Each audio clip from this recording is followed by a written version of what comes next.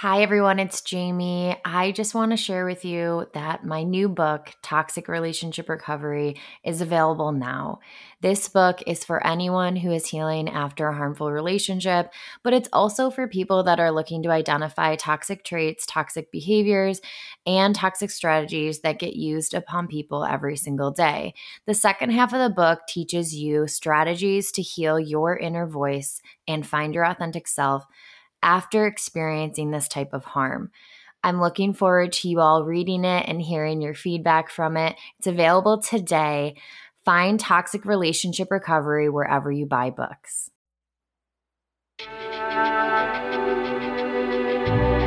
This is Unlearned, a Self-Rising production. I'm Jamie. And I'm CA. And we are your hosts. This is a podcast all about deconstructing who we are and exploring who we are becoming. Life is natural banter. What's our natural banter? This is now. So natural. Hello. Cool. How are you today? Welcome back to the podcast, everybody. I was this close to Xing out the entire podcast. I was like on an X and I was like, oh, that would throw you guys through a loop. Okay. So welcome back. This is Unlearned. We have a special treat for you guys because we don't typically do a lot of interviews. We are bringing more interviews in the summer on, so we're excited to introduce you to some new faces and kind of hear some new perspectives. And today we have a comedian with us, Miles Weber. And say hi, Miles. Hi. Say hi. Hello. We want you in our banter. Yeah. I'll banter with you guys. Yeah, I never like to assume that I can be invited to the banter. That feels intrusive. It's a free for all. It's a free for all banter space here. Thank goodness. Miles, it took us like 10 episodes to not interrupt each other. Me and CA just spent probably the first 10 hours of this podcast. Yep, just learning, interrupting each other. So you are allowed to join in and interrupt and banter with us at any time. Okay, noted. Duly noted. Beautiful. All right, I'll turn my bantometer on. So what do people banter about? We're really bad at banter. It depends on the mood and the tone of the banter you want to have. I mean, I know some people, they seem to be pretty married to misery, so they banter about like politics or things like that. Ooh, that's rough. Not usually fun. Some people banter about sports. That seems pretty annoying most of the time too. And the weather, I know when you get older, I think once you start getting that discount at Denny's, you're just like, it's cold outside. My knee told me the other day. And so I know people banter about that, but I don't have any of those things. So wait, can I pause for a second? Is that real? Do people actually know the weather because of their knees? Absolutely. Yeah. Whatever pain or arthritis you have in certain joints. The joints, they're just like, oh man, it's gonna rain tomorrow. Like just because they're in some type of weird pain. So seriously? that's been a thing across the board that I've met with after you get past a certain age. Yeah. Okay, so I'm thinking of is in Mean Girls when that girl uses her boobs as weather protection. And I it's because it's like actually being rained on. No, she's like actively being rained on. Yeah, that's hilarious. But the knee thing is real because like humidity and like barometric pressure drops and all of that like do weird things to the joints. Yeah, and knees run terrible. Knees are pretty out of most body parts. Knees hold up very little. Knees and hips. We don't seem to be taking care of our knees and hips very much. Wait, so like when do my knees start telling me the weather? You'll find when you know. No, you'll know. I don't want to know, but I know that people are saying it when you're 30s, close to 40, things start happening in your body, and I would just want to know when they happen to me. I mean, that's the other thing though, because I've known I think it just depends on how much you're taking care of your body, and so because I've known. Just from working with my wife in the health and wellness industry briefly, and that's her industry more than mine.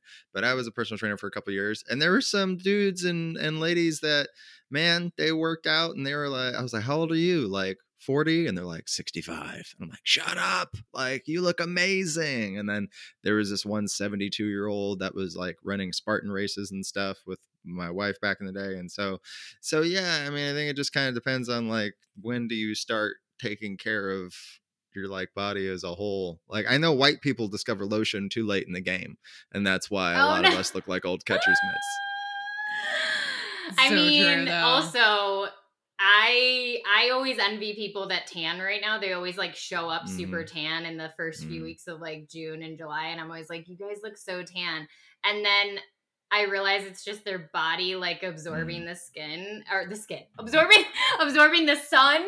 And I'm like, okay, so my option is either like pasty or like slightly crispy on my end because I don't really tan. And then I think like I'm so envious of their like sun absorption. Yeah.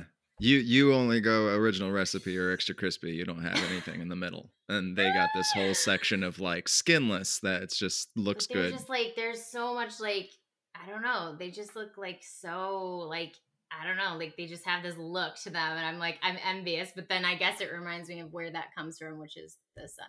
All right, my wife is that person though. Like, I mean, like, she's that person. If she thinks about the sun or like walks in front of a box of Raisin Bran, she'll immediately bronze. With the sun on the cover, that's hilarious. I'm dead. That's amazing. I know let's get into it because people are going to be like so confused. So they're going to be like, wait, why is there... You guys had a comic on to talk about skin? What are we doing? Yeah, actually, this is the sunscreen lesson. Everyone wear your sunscreen. Take care. And now we're gonna bring on the dermatologist now here any minute now to round out the conversation with some warnings about sunscreen. Anyway. There's always a discretionary warning. Wear your sunscreen. Okay, so why don't I just introduce you, and then we can kind of just tell the story of like how we ended up here, and let's just do that. So to all of our listeners, Miles is a comedian. Miles, I'm going to just read a little bit of, his bio just so you can get to know him if he's a new face for you. Miles Weber's viral success online is taking him on tour. He's racked up 60 million views across all platforms, was featured on MTV's Greatest Party Story Ever Told. Ooh, I want to hear this story. And had a top 10 special on the Dry Bar Comedy app in 2021. This prompted him to film a second special with the company due out this fall. So guys, he has another special coming out soon. And in addition to performing, he also runs an online coaching company where he and other comedians teach comics to be more professional on and off stage, which we love that. So welcome, Miles. Hi, thanks for having me. Good to be here. So what I wanted to do was like tell the listeners a little bit about how you found yourself on here, and then we can go from there. I mean, as most situations I find myself in, it all starts with a good idea for my wife. That's usually how I find myself in these situations. She was like, hey, you're getting a following online. You should ask your followers like what podcasts they want to like listen to you on. I was like, that's like a really good idea. I think I'll do that. And so I did. And this was one of the many podcasts that people were saying they wanted to hear me on. And I went and looked at all of them. I was like, oh, well, let me check it out. And so, looking at this one, I was like, oh, this is kind of right up my alley. I mean, because my wife and I, we used to do a mental health podcast together. That's cool. And so I mean, just the idea of like kind of unpacking and unlearning different types of unhealthy things that you might have experienced or used as a means to cope through trauma early on in your age and things like that. We're big fans of that. And right now I just recorded another special, and that was very much so the topic of the special, which is just kind of breaking a intergenerational family cycle of my family cycle was, as my therapist put it, what did she say? Anger manifested through narcissistic tendencies. And I'm like, man, that sounds really, really fancy. And I was like, is there like a layman's term for that? She's like, just kind of being a dick a lot of the time. I'm like, oh, okay.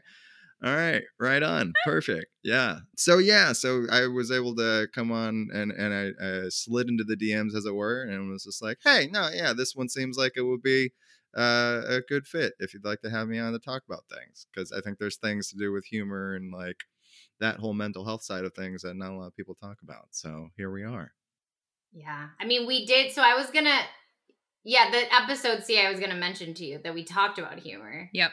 We did. I was going to bring it up too. We've had one other episode before where we talked about how people use humor in like a sort of a weaponized way and like cut people down with it, or totally like disregard somebody's experience or feelings by like sweeping over it with a joke.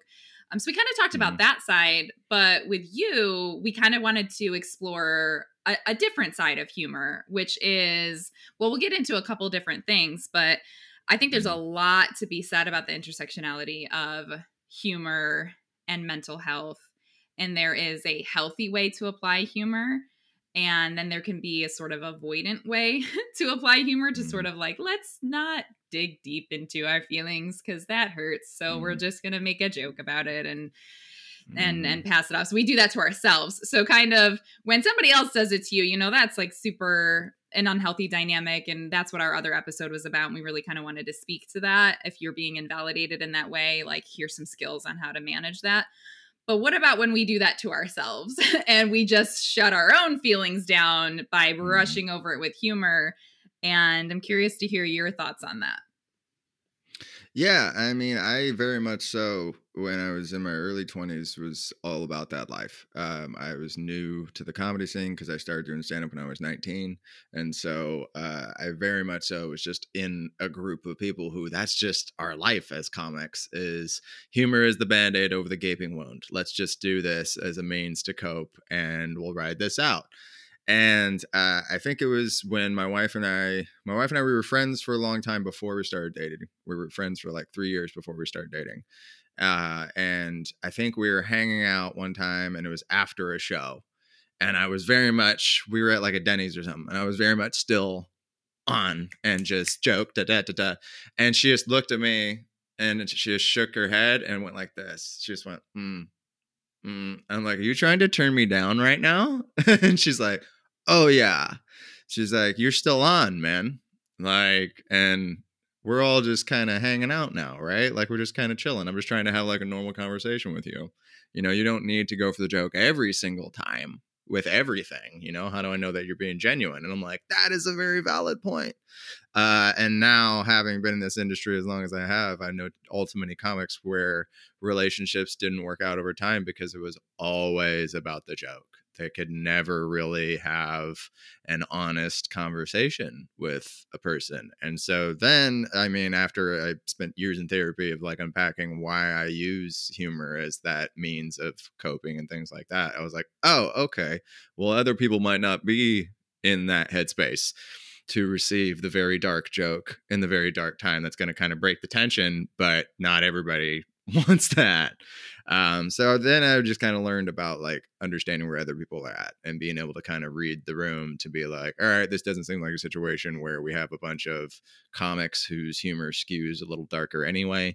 And so this doesn't seem like that situation. So maybe I'll like just kind of be more on the listening side of things and the empathetic side of things. And so being able to kind of navigate that helped me as far as being able to decipher between the two and being able to shift gears if I needed to, as it were. But yeah, no, it just really kind of invalidates a lot of what a person's going through when, you know, you're always making something the joke, or it's, you know, like we have to find the joke. You know, I think I heard Jerry Seinfeld in an interview recently talk about how he's just like, his curse is like, he's always looking for the joke every second of every day. And I think Howard Stern was interviewing him. He's like, that sounds exhausting to be around. He's like, it is. That's why do you think I haven't been able to make like too many relationships work? It's because I'm always looking for the joke. And so, yeah, no, if you're too married to that life, then it's really hard to expect others to kind of follow suit with that, you know? So, I mean, coming from a place of empathy and understanding other people is important. I mean, I think this fits in really well with the podcast because with the listeners that have been with us from the beginning, you know, one of the things we talk about consistently is how healing can't really be all or nothing. It can't be all one thing and nothing of the other. And so, I think of how you talk about comedy, I think really what healing and recovery looks like is creating moderation, discretion, and honoring the balance, which is a really beautiful thing for relationships to be able to cultivate, right? So if your partner was actually doing that from a place of like love, and she was like, hey, you know, I care about you, and, you know, let's learn how to transition, you know, like, let's learn how to, you know, counter some of the creative energy with like resting energy, or, you know, recovery, or cultivating new depth to a relationship that's not always anchored to comedy. And that's why when CA talked about the other episode, we did talk a lot about like how it was used and how it can be used. And what we were want to kind of like guide to this episode and how we wanted it to be different was being able to find that balance, or like the healing part of humor, and how to develop that like discretion. Because if anyone can speak to this, Miles, it's you, because I don't find the joke in everything. If anything, I find the I was like thinking about what my joke is in your world. I'm like, okay, it's not a joke. I don't try to find a joke. What I try to find is some like existential meaning of something. It's so true. And I go real, and CA's like, oh my God, yeah, 100%. Yeah. You know, I'm thinking about that D&D game that we played. Did you hear me? So I'm going to tell that story real quick. I play D&D not weekly, but mostly weekly with a group. Jamie was in town visiting, and we had her and her partner like just jump in for a session. And there was like this whole scene. I don't know if you played it before or anybody's familiar. It's just like a role-playing game, right? So we're all just these characters. Yeah. And there's like this scene with like this creature and like our band of misfits that's like the regulars. We went about that scenario in a certain way, which was like pretty dismissive of this character, which is not like, if you ever played D&D, sometimes you have to like go on a journey and like pay attention, and other times you're like, that's a side quest I don't have time for. And so we just like shut this whole situation down. And then Jamie was like, but what if we were supposed to learn something from this character? And we were like, Jamie, it's okay. It's really okay. Oh, that you're the so like this is to go on an alternative nerd quest. If this was like Pokemon, you would be talking to every character that you pass just to make sure that their feelings were valid. And well, it wasn't even like their feelings. Like my brain was like, surely everything in this game must have a meaning. So if a new character comes in, it's supposed to bring us either some kind of source of like character development. Away wounded. Yeah, this is a character development story. That makes sense. And I said, right. So she's sitting there. She's like, it's not that serious. It's just like we either walk away or we just kill the dude. And I go, why would we kill the dude? What if he has like information to share with us? She's like, just kill him. And I was like, and I had to be the one that killed him. So then the DM or the DM's like sitting there and he's like, why are you so devoted to this random character? So I clearly do have this problem, Miles, where I see things and I have a hard time balancing like where the meaning and where it's like almost lighter, right? Like it can be lighter, right? So anyways, all of that to be said, I think when people can do this well, they can catch, oh, there is supposed to be balance. There are characters that are not going to be bringing anything to you. It's just like moving on, keep going. And with you, Miles, I could see like with comedy, if what did you say? Seinfeld was like that. Like, I absolutely think people don't take this seriously about how to find a balance. Because if you think about that with me, if you guys were in partnerships with me, you might be like Jamie. Like, everything can't be existential. Everything. And I've had this conversation with my partner where he sat down and he goes, yes, these systems are harmful and like the patriarchy and capitalism and all this stuff. And he's like, I understand that exists, and our entire day does not have to be that heavy. And he's had to walk me through that. And there's a part of me I'm like, but it could be, right? But it's like that comedian's like, but there is a joke there, right? Funny. Yeah. It's like an itch to scratch. It's like an itch to scratch. I think it's about the balancing act of where do you want to put your energy throughout the course of a day? Because, there's times where I have it carved out where I'm just like, okay, this much of the day can be about looking for the joke. And that's usually when my wife and I'll sit and we'll have those conversations where I'm just like, was there something funny here? What about this, that, the other? And then once we're kind of done with that subject, I immediately eject and come back to earth where there are real things happening around me and I'm not in joke land in my head. So, I mean, I think when you're partner's talking about like, yeah, these things are terrible, but how much of your energy do you want to continue to give it throughout the rest of the day? Like, can you conceivably get something out of putting your energy into it for the whole day? Probably not. It's probably going to become counterproductive at some point, you know, but there needs to come that stopping point where you can find it, where it's just like, okay, I'm upset about this. And then in the moment I did this action. And is there anything else I could do beyond that action right now? No. Okay. Let me just put it down altogether then and just move forward and accept that. Cause I think there's a lot of people like, we don't accept that. And for my span, it's just like, no, there's got to be more, maybe there's got to be something more here. And it's just like, yeah, but I don't know that you're going to get through it today. I think it's just starting to drive you crazy because it seems like you're starting to get to like that. When you start getting to, I call it the rah-rah, you know, when you start getting to a place of like, rah, rah, rah, rah, rah, okay, we need to just kind of reset right now because you're not really, can you think of anything you've done exceedingly well in your life when you were frustrated or angry? Probably not. So that's where I start to get overly passionate. There's a line of it with me because of how I am as a comic and a person. That's funny. And that's why a lot through my childhood, people like stirring me up, because if I get to that very high, like yelly, ranty place, I would do it in a funny and ridiculous way because I would just kind of like unload. And so, but it's just a matter of knowing when to cap that for myself. So yeah, I think people just need to kind of be aware of when they're getting to the rah-rah. And if it's not useful for you, we should probably eject and like come back and go do something else that is way less rah-rah if we can, you know, like you got a family, play with your kid, hang out with them, put the phone down for a little bit, you know, I mean, work on a puzzle if you don't, or whatever is that nice little meditative thing for you to do to kind of reset your brain, clean something. If you're like me, you know, that's a thing that'll always reset me. I'll start cleaning something, but I also have OCD. So that's a lot of that too. So, but yeah, I think being able to identify the rah-rah and when it's coming up and knowing how to kind of like put it away for a second is very, very valuable in those things. Yeah, that's really, really useful. Because I was going to say like, it's almost like an internal awareness of your own, like knowing what your own like default homeostasis self feels like.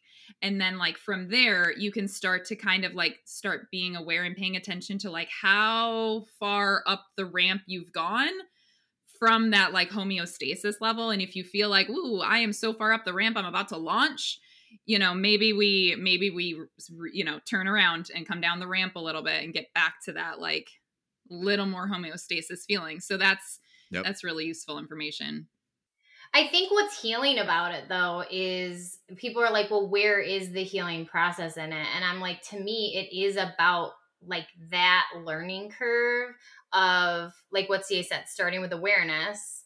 And, you know, all of our listeners know that we've gone through a stage. So like we have awareness, we have like knowledge, belief, all this stuff. But when we talk about the stages of healing, when you think about the active process of what healing is going to feel like, it's going to be noticing that I'm in my creative process. This is working. I'm doing well. I'm integrating in my relationships well today.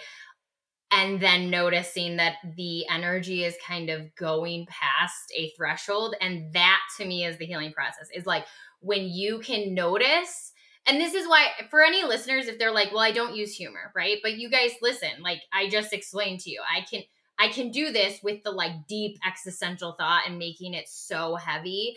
So to me, there is validity in like going into your craft, being creative. Like it's like the you know, the artist who spends a bunch of time in their studio and they need to eat and they need to have relationships and they need to have, you know, passions that aren't fixated on just one thing, right? So if you take it back to almost like a general sense of healing, that is the discretion that I think is the healing part of this experience, which is when you can notice that there is something slightly shifting the balance or there's a pivot point that's happening, when you can be the person, the generator of that notice, like when you're noticing yourself, that's a huge sign that like you're creating the skills it takes to be that like self-moderator, right? And that's what I think is beautiful, is like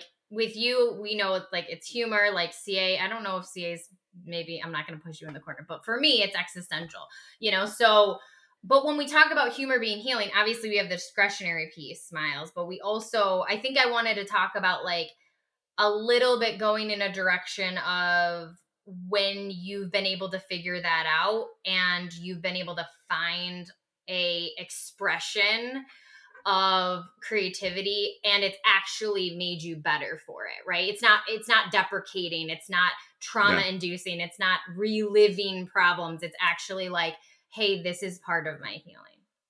Yeah. Oh yeah, for sure. Usually in those instances, I mean, when it's part of your healing, I mean, I think it's just like you need to be able to find the person around you to get it out to who understands that it's part of your healing. Because I think so much we're just kind of like letting everybody be a part of the process and not letting them in on what's going on. So like for me, if I'm going to need to get like the dark jokes out, there's a couple of comics that I can get on a text thread or a video chat thread with, and we could kind of get it out to each other about a certain situation or things that are happening. Sometimes I can get it out to my wife. Like there were instances, like for example, recently a friend of mine who was a comic, and I've known him as long as I've been doing comedy. He lost a 10-year battle with cancer. And that was really, really hard. And so to my wife, I was kind of one way and getting certain things out. And then she was very empathetic and awesome because that's what she does.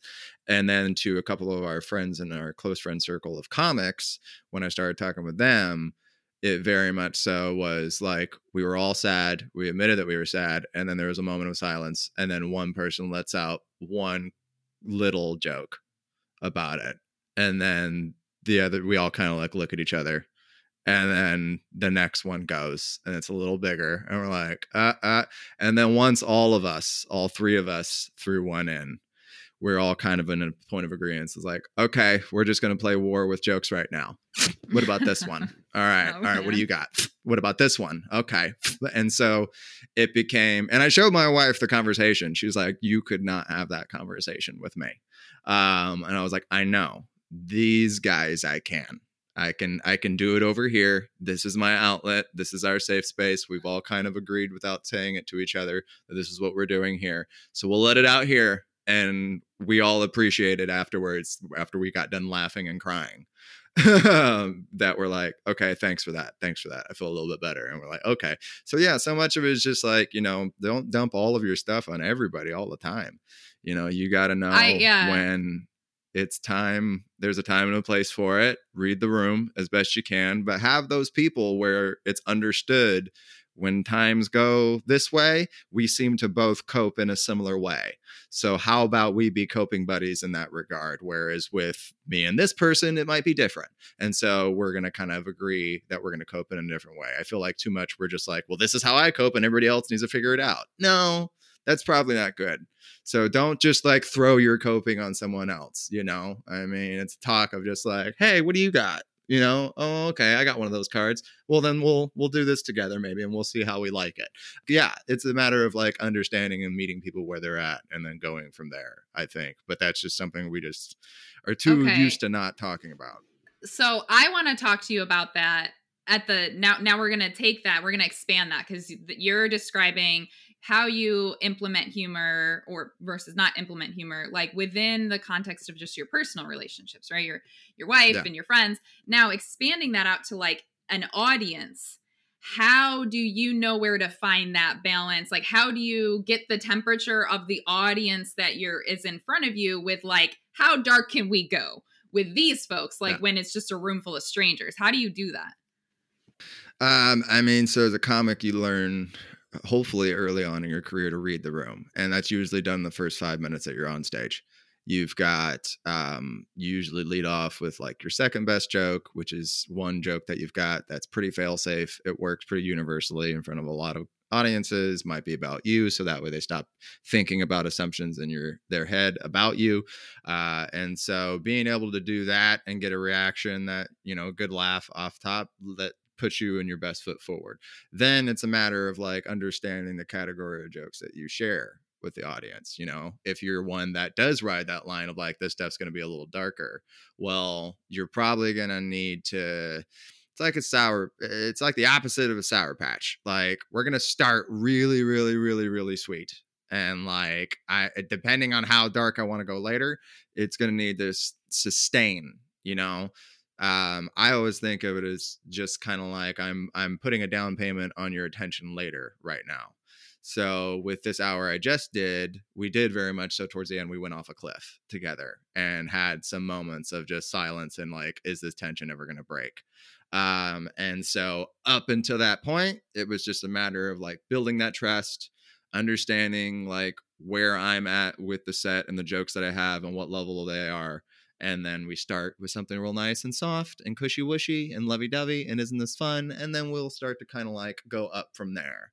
But it's just a matter of like being a comic long enough to know and understand that relationship. You should be able to call an audible if in the first 5 minutes something isn't working. All right, well, plan B are these jokes. Plan C are these jokes. Maybe I'll talk to you guys. Do you guys want to be talked to? Is that what's going on right now? And so you kind of just generally, from like that broad standpoint, you go through the Rolodex of your audibles and see what makes the next sense. From a standpoint of trying to be on a more like, I'm going to get dark, usually you don't want to hit them in the throat with it up front. Like, unless you're Artie Lang. He's a comic who I think one of the opening jokes for one of his specials many, many years ago, and it was very topical then, was he just came on stage, didn't say, hi, how you doing? He just said, I'm glad Heath Ledger died, and I'll tell you why.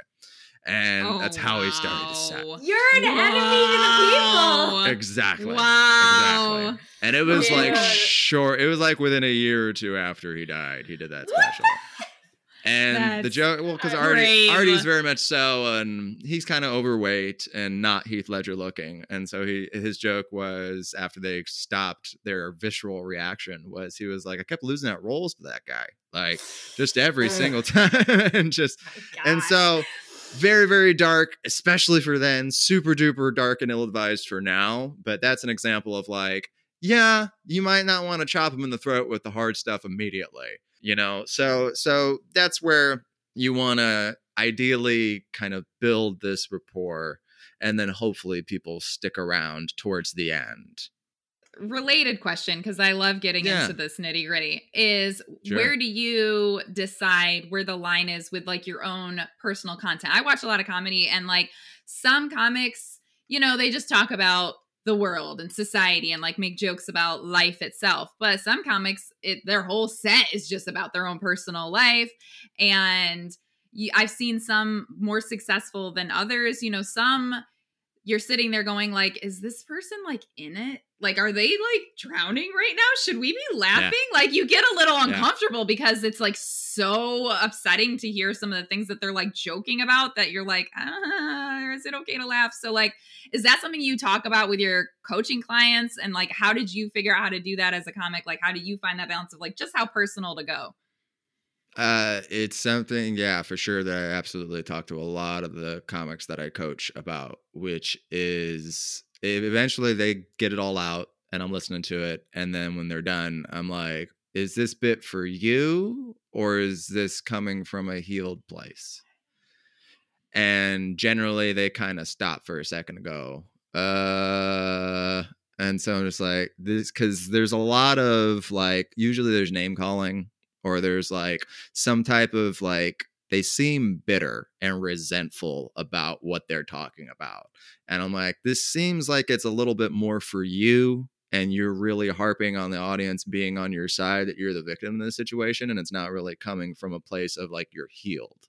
And so as long as it tends to come from a healed place, then the audience can be better accepting of it. And usually a sign of something that comes from a healed place is there's more nuance to what you're talking about. I mean, a lot of this special that I just did was, my wife usually co-writes things with me. This special, she was more of a consultant. I would just bring everything to her and be like, this is what I'm thinking of saying on stage. And she's like, is that coming from a healed place or are you just mad? And I was like, I'm just mad. And so it was just, I'll go back. And so, and I was just like, she's like, this joke is good, but the rest of it seems like you could probably do without. I'm like, okay, I'll keep that joke and I'll go back. Thank you. And then I would run back to the room. And so it's a matter of like being more nuanced with the situation. I didn't really want to come from a place of just like, well, here are all the nitty-gritty details of the situation that I'm in right now in my personal life, and this is why you should feel bad for me because this is really hard in this situation, and and it's like, that can't be the reason why you're giving the people the joke, is this is why you should feel bad for me. Well, that's very like victimhood mentality, and you might not be presenting it from a healed place. But you start keeping things more to just the fact of a situation that happened and your funny response to that situation, or the funny end result to that situation. That's where it tends to get a little easier, you know? And then just a matter of like, how can you stack the jokes on top of each other in a quicker way? That tends to kind of help people with like, they don't really have time to postulate as much about if you're coming from it from a healed place, because there's just a relentless onslaught of punchlines to it. So like one that I have in my act now that people kind of go, this took a turn, is about growing up in a household where my parents fought a lot. And so that was just kind of how I was brought up. But you could set your watch by it because it would build every 2 years, and then they would have a massive argument. They would take me to McDonald's, get me a Happy Meal, sit me down, and tell me they were going to get divorced. And then they never got divorced. So every 2 years, that was just the cycle we were on. And that gives you a McDonald's complex. At this point, if there's golden arches in heaven, I'm going to be like, is it my fault? Is it me? Because I was getting unhappy meals from a very early age. Unhappy. My dad came in hot. He was like, ba-da-ba-ba-ba, I'm leaving her. And so just like the onslaught of joke after joke after joke after joke in the rough situation, that's kind of like me going to the audience like, I came out the other side of it, it's okay, these are very light and fluffy. I'm not belittling them for the situation that they very much so found themselves in, and it's not my relationship, it's their relationship. So I'm not going to sit here and have an opinion about like, was it good or bad? Who knows? But I will say more that this was my experience. Your experience, from that situation. So as long as it keeps coming back to how you experience this thing without very many of your necessarily like opinions on the matter, as long as you can keep coming back to forth to ride that line, then it's going to come from more of a healing place, and it's going to be a better piece. There's going to be jokes about the other side of the coin, you know? And so much I think that's just healthy from a just living standpoint, is like, yeah, but what's the other person experiencing, and how could that be funny and intertwined as well? Like being able to just always consider what other people are going for is how you make sure things come from a more healed place. But I for sure have seen comedy specials recently where it just seems like people are just kind of dumping all of their innards outward, and they didn't really do a lot of the healing work, as it were, to move past that and everything like that. And that's a hard sit, because it gets really, the tension just feels like it's never going to break, and sometimes it doesn't, and it feels really disappointing when that tension never breaks, you know? So that's the hard line to walk, but I think that's how you navigate it as best that I have found right now. I think it's like this almost collective understanding of like, am I creating a set to be validated by your laughing, or am I creating a set to be laughed at, or am I creating a set to be collectively everyone enjoying this experience, like we're all laughing together, and this is actually like an uplifting, even if they're dark topics, like you walk away being like, that dude, like solid, you know, he's a solid dude, right? So, or woman, whatever. And so like, if you think about the different types of approaches people take, I think that's what people pick up on is like, dude, like I feel this way about music sometimes. I just experienced Counting Crows. Oh my God. I was trying to explain CA, like how apparently that band was not supposed to ever be just recorded. It was always supposed to be live. Like I'm a firm believer that like this experience was only supposed to be like fully embodied through a live interaction. But I'm watching Adam sing these songs, and he's been doing this for 30 years. And I felt like I shouldn't be in the room because it was that intimate. I was like, I shouldn't be here. But it was this weird, like, it wasn't like he pushed it too far, but it was so close to that moment where I was like, he's so devoted to sharing this moment in time, because if you've listened to Counting Crows, a lot of their songs are like just full stories. They're like storylines. And so when you're listening to them, like obviously the whole band, but like especially when Adam's like on the mic and he's like sharing the story with you, it was almost like so intimate that I was like, should I be here? Like, should I be watching him have this moment with this music? Like, it's so intimate, right? And so I know that people will be like, do you actually get to experience that in comedy? And I go, we do, but it's typically in a different facet, right? So I've had those moments when I'm listening to a comedian and it's so intimately painful. That is what I think Sia was talking about, is that like you're almost like seeing the like reality of the pain come to light. And because there's no collective resolve, that's what you just said, Miles, is like the idea of the tension never broke because that person didn't get through it fully, right? So you're experiencing the tension, but they're embodying the tension. And so you're watching it and you're like, should I be here? Like, I want to laugh, but also I don't know if it's appropriate to do that. And so I think there's these creative experiences, like comedy, music, art, you know, like anything that's like massive creative energy. There's this like line.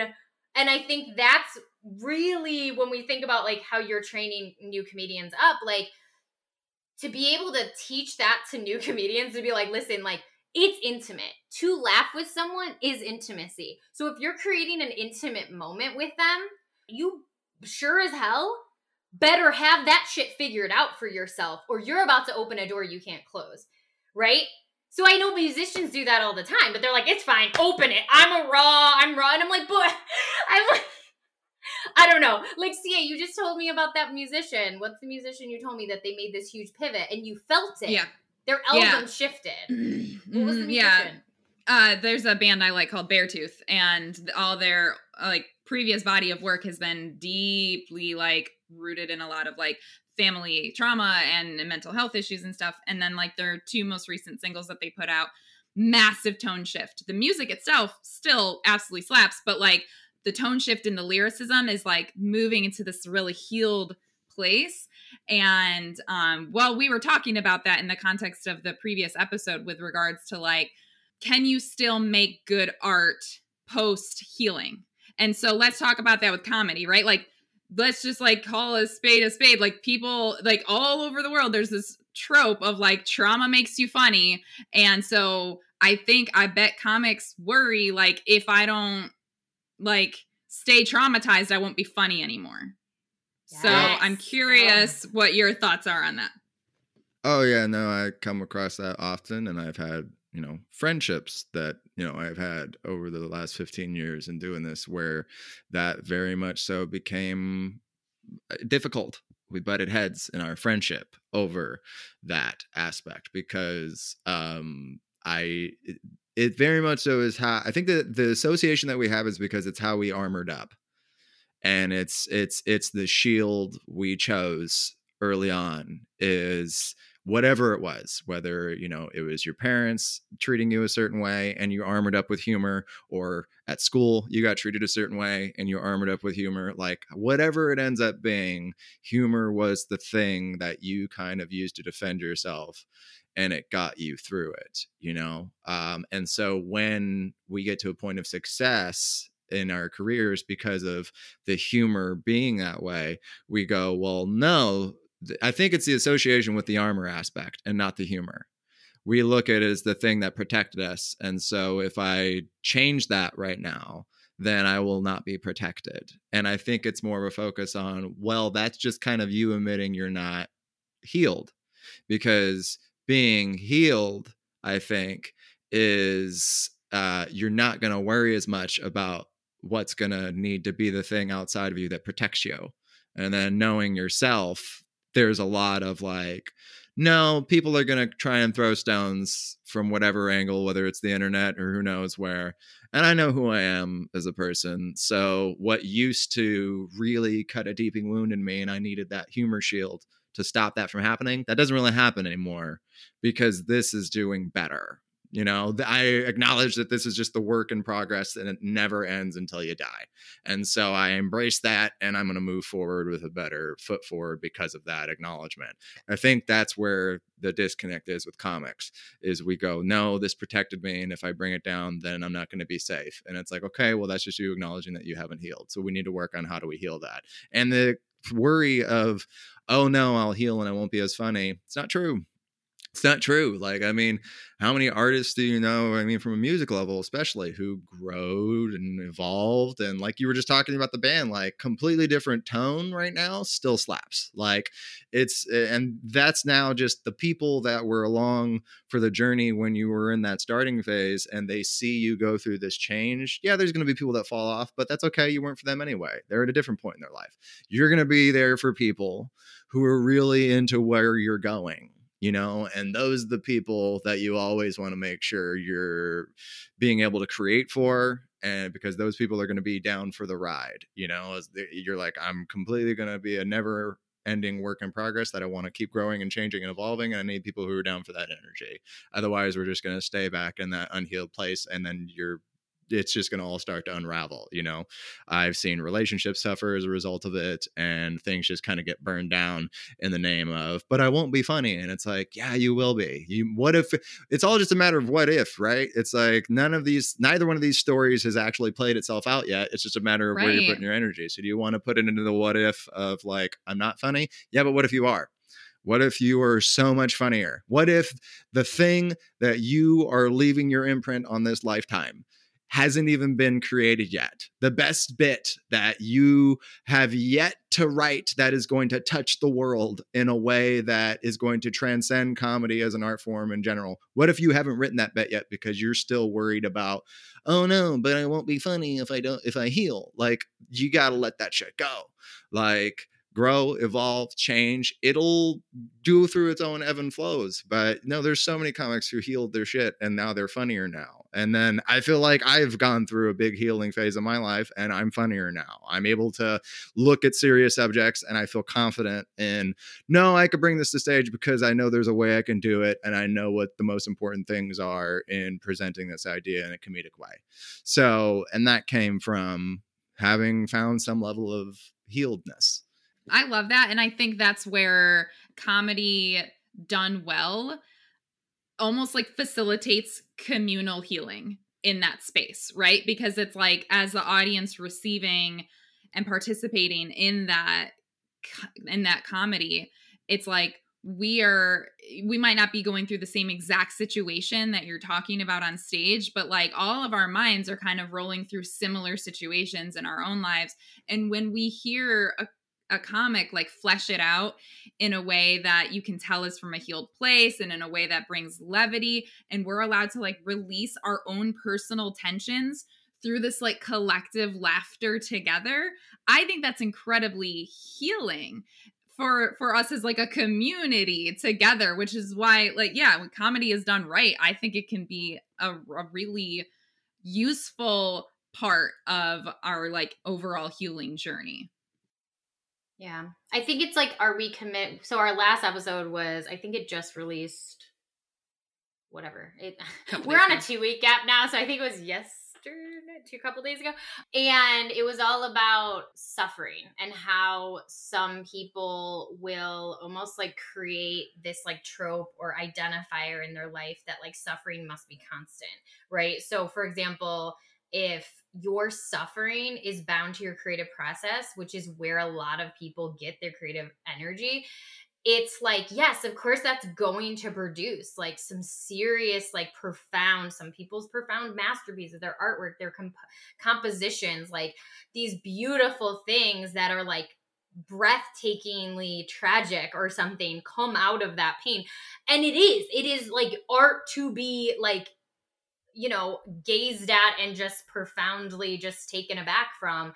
And there's this fear of like, if suffering produced that much of a great energy, what happens if I go to therapy? So a lot of the book that we were reading from this book that I just finished called Big Magic by Elizabeth Gilbert.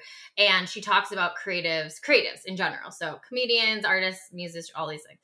And when she talked about their commitment to pain, and she related it to that being completely married to their creative process, like it's dangerous, right? Because she's like, I've met people that will refuse to get help for their addiction. They say therapy it will take away their talent. And like what you just said is like, it's that fear. It's like, what's on the other side of this armor? And that's what we when we're connecting the healing process, right? If for all the folks listening, right? When we're trying to connect the healing process, what we're trying to do is we're trying to not identify with the traumas that massively disrupted our natural talent. So you already have the talent. Let me talk to everyone listening. You already are funny, musical, artistic. You already have that beautiful poetic energy inside of you. You have all of these talents, and trauma came into the story, which means you had to figure out how to be creative and talented in spite of that trauma, and you did it. You took that trauma, you were talented in spite of that trauma, and you continue to figure out how to make yourself successful. It is not, trauma is the parent that formed you. It is, you were already formed, trauma came into the picture, you adapted and still were successful anyways. So when I'm trying to speak to, I mean, it's not just creatives, but it's for anyone on their healing journey. Like, if you start telling yourself, the reason I'm like this is because of blah, blah, blah, blah. I'm like, like, if we can like unlearn that part and say, I was valuable like this before. I was already... And people are like, I don't remember the before. And I'm like, for some of my people, for some of the people I work with, for some of our listeners, they probably don't remember before because their trauma started when they were born. And they were neglected from birth. They had traumas in their infancy and in their toddlerhood and before they had memories. So I'm not saying that's not like some people's reality. Absolutely. They can have not a recollection of like, was there a before? But if I can tell you, your bare bones humanity, untouched by trauma, having an expression of like creative processing or singing or art or poetry, whatever it is, you have the talent. The trauma was disrupting it, and you figured it out anyways. You know what I'll say? That's a profound thing for people. It is. And you know what I'll say, though? I will add to this. I will say I'm going to hold space for the contingency of humans that maybe, especially with humor, I think in particular with that like armor concept, like maybe it was a more or less direct result of certain trauma or bullying experiences. I'm still not going to discount the fact though, that even if you developed this as a defense mechanism, you still have that skill. So it's still, you're still able to detach the skill from the where it was developed. So even if it was developed as a defense mechanism from your schoolyard bullies, well, guess what? You developed it and now you have that skill, and it's a really strong skill that you have. You don't need to constantly be like attaching it to like however you learned it. Like if I learned survival skills because I was in a plane crash and, you know, had to survive on an island by myself, take me off that island, I still have those skills. I don't need to be in hardcore survival mode to be able to utilize those skills. I still know how to build a fire from scratch. Even though I learned how to do it as a survival skill, that doesn't mean the skill goes away just because I'm no longer in that like trauma survival experience. So I wanted to hold space for that specifically with comedy, because I feel like sometimes and I'm going to disagree with you. I'm kidding. I'm not going to, but I do want to say this. If I go real existential here, the ingenuity was there. You had the ability to take your pain, and you already had that processing, that talent to take that and shift it into something that actually helped you, right? And in this moment, shielding from pain is helping you. That's how people describe trauma. I say, listen, it is an armor. You don't need to wear your rest of your life. You can learn other skills, take the armor off, but you did have the ability to on the fly MacGyver life, which is great. And some people don't MacGyver life like you do. So I didn't use humor.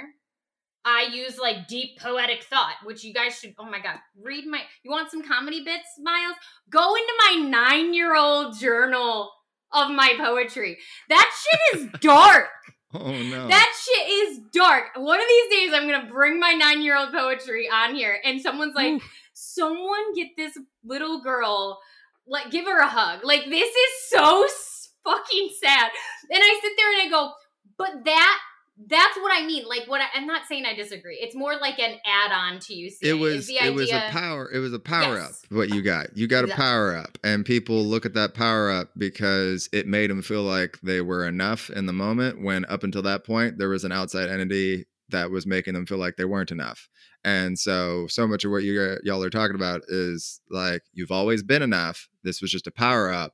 So if you were always enough, then this was just a bonus. So where you go from here, healing, it can only go up. That's the only place this goes is up.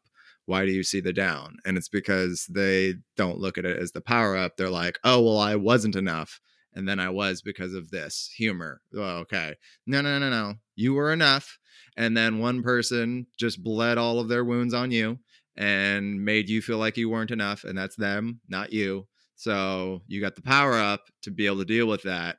And now that you can heal that, you can go forward and be like, oh man, I'm enough and I have this thing. Isn't that super duper cool? You know? So, but that's really hard based off of what type of feeling you felt of not being enough. You know, the scale goes crazy one way as opposed to the other. So yeah. I think we should all be lucky if we can recognize that that's what's happened. But I think that's at its core, that's what's going on there.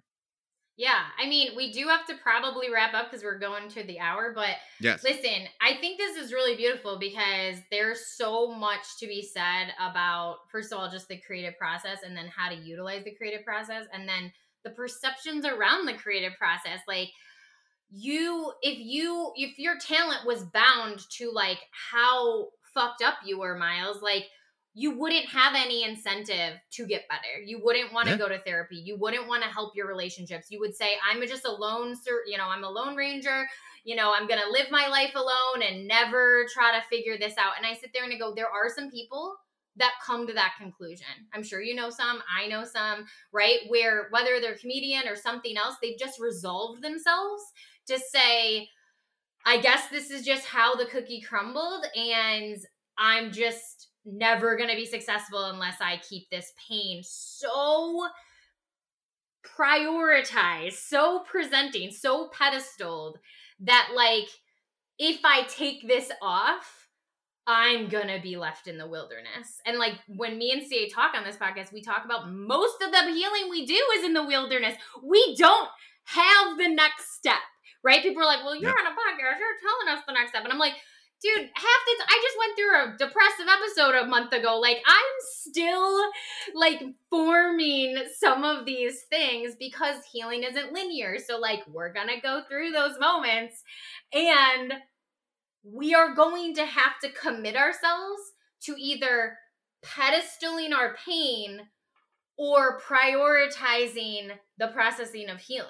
Right. And so it's so interesting meeting someone like a creative like you, Miles, because I can hear it. Like I can definitely hear the growth that you've done just because of how you're talking about your process. Like I always can tell like people who use the like language of healing. I'm like, I can tell like you've been able to like take so much of that. And I commend you for that. I think you need to be, you know, I hope more people tell you how brave you are, because it's incredibly brave to look at your creative process and say, I choose healing. And if on the other side, I'm not as funny, I choose healing. Like, I will figure it out. And that's incredibly brave. I'm going to wrap up by saying thank you to Miles, not only for being here as a guest on our podcast. This was such a great conversation. I got a lot out of it, and I know our listeners will too. So thank you for being here. But also just like, thank you for being the voice that you are in your field and like helping coach other comics to like ride that balance of like, how do we be funny and use our trauma, but not like upset people in the process and not like bleed our trauma onto our audiences. Thank you for that. Thank you for helping us collectively heal through the gift of laughter. I really appreciate that art form. And I feel like it doesn't get enough praise as a form of healing. I think people are like, oh, it's a great form of entertainment, but I don't think enough people realize just how healing laughter and comedy is. So thank you for shedding some light on that. Of course, absolutely. Yeah, no, this is a great thing to talk about because, like you said, I feel like now a lot of people are looking at this side of the coin. When your special comes out in the fall, how do people? Yes. We're gonna have everybody. We're gonna have all of Miles' links in the show notes, so please check that out for all of his socials and all of that. Is that one of the links that's gonna be in our notes? Do we have that already, or how do people watch it? My special will be coming out in the next 4 to 6 weeks on YouTube. So if you just plug me into YouTube, perfect. My YouTube channel is at Miles Weber Joker, or if you just look up my name, specials will pop up. But yeah, it'll be out, and then you can follow me on social media, and there will be clips from it being released on that. And you can see me live and get tickets to see me live. I'm getting ready to go on tour this year all around the country. So milesweber.com for tickets, and then greenroomtalk.org for comedy coaching and all that fun stuff, so you can not bleed your trauma all over people, and it can be like funny and maybe healing for everybody instead. Yay! Yes, I love it. Thank you so much, Miles. We appreciate you coming on, and thank you all for listening today. Thanks for having me. Bye. Thank you so much, y'all, for tuning in. If anything we said resonated, please subscribe and leave a review anywhere you listen to podcasts. This absolutely helps us grow, and we really do value your voice on this podcast. So if you have anything you'd like to contribute, any tips, any topics, or if you just want to say hi, you can email us at unlearned@recollectedself.com. You can find us on Instagram at The Unlearned Podcast, or individual Instagrams at Recollected Self, and CA's is at Embracing Divergence. You can also find us over on TikTok under those handles. If you want to join our Patreon for $5 a month, you can be our Coffee Fiend Club member. And that's going to give you access to our podcast within a podcast, which is called Unhinged. This is basically where we let loose, completely unedited. We are literally just shooting the breeze, having fun. You can see our full personalities, and it is a blast, honestly. It's pretty fun. So if you want to join us, you can find that at patreon.com/unlearned. And that's it. The last thing I want to tell you is I want you to be brave enough to fight for the person you want to become. And this is how we do the work.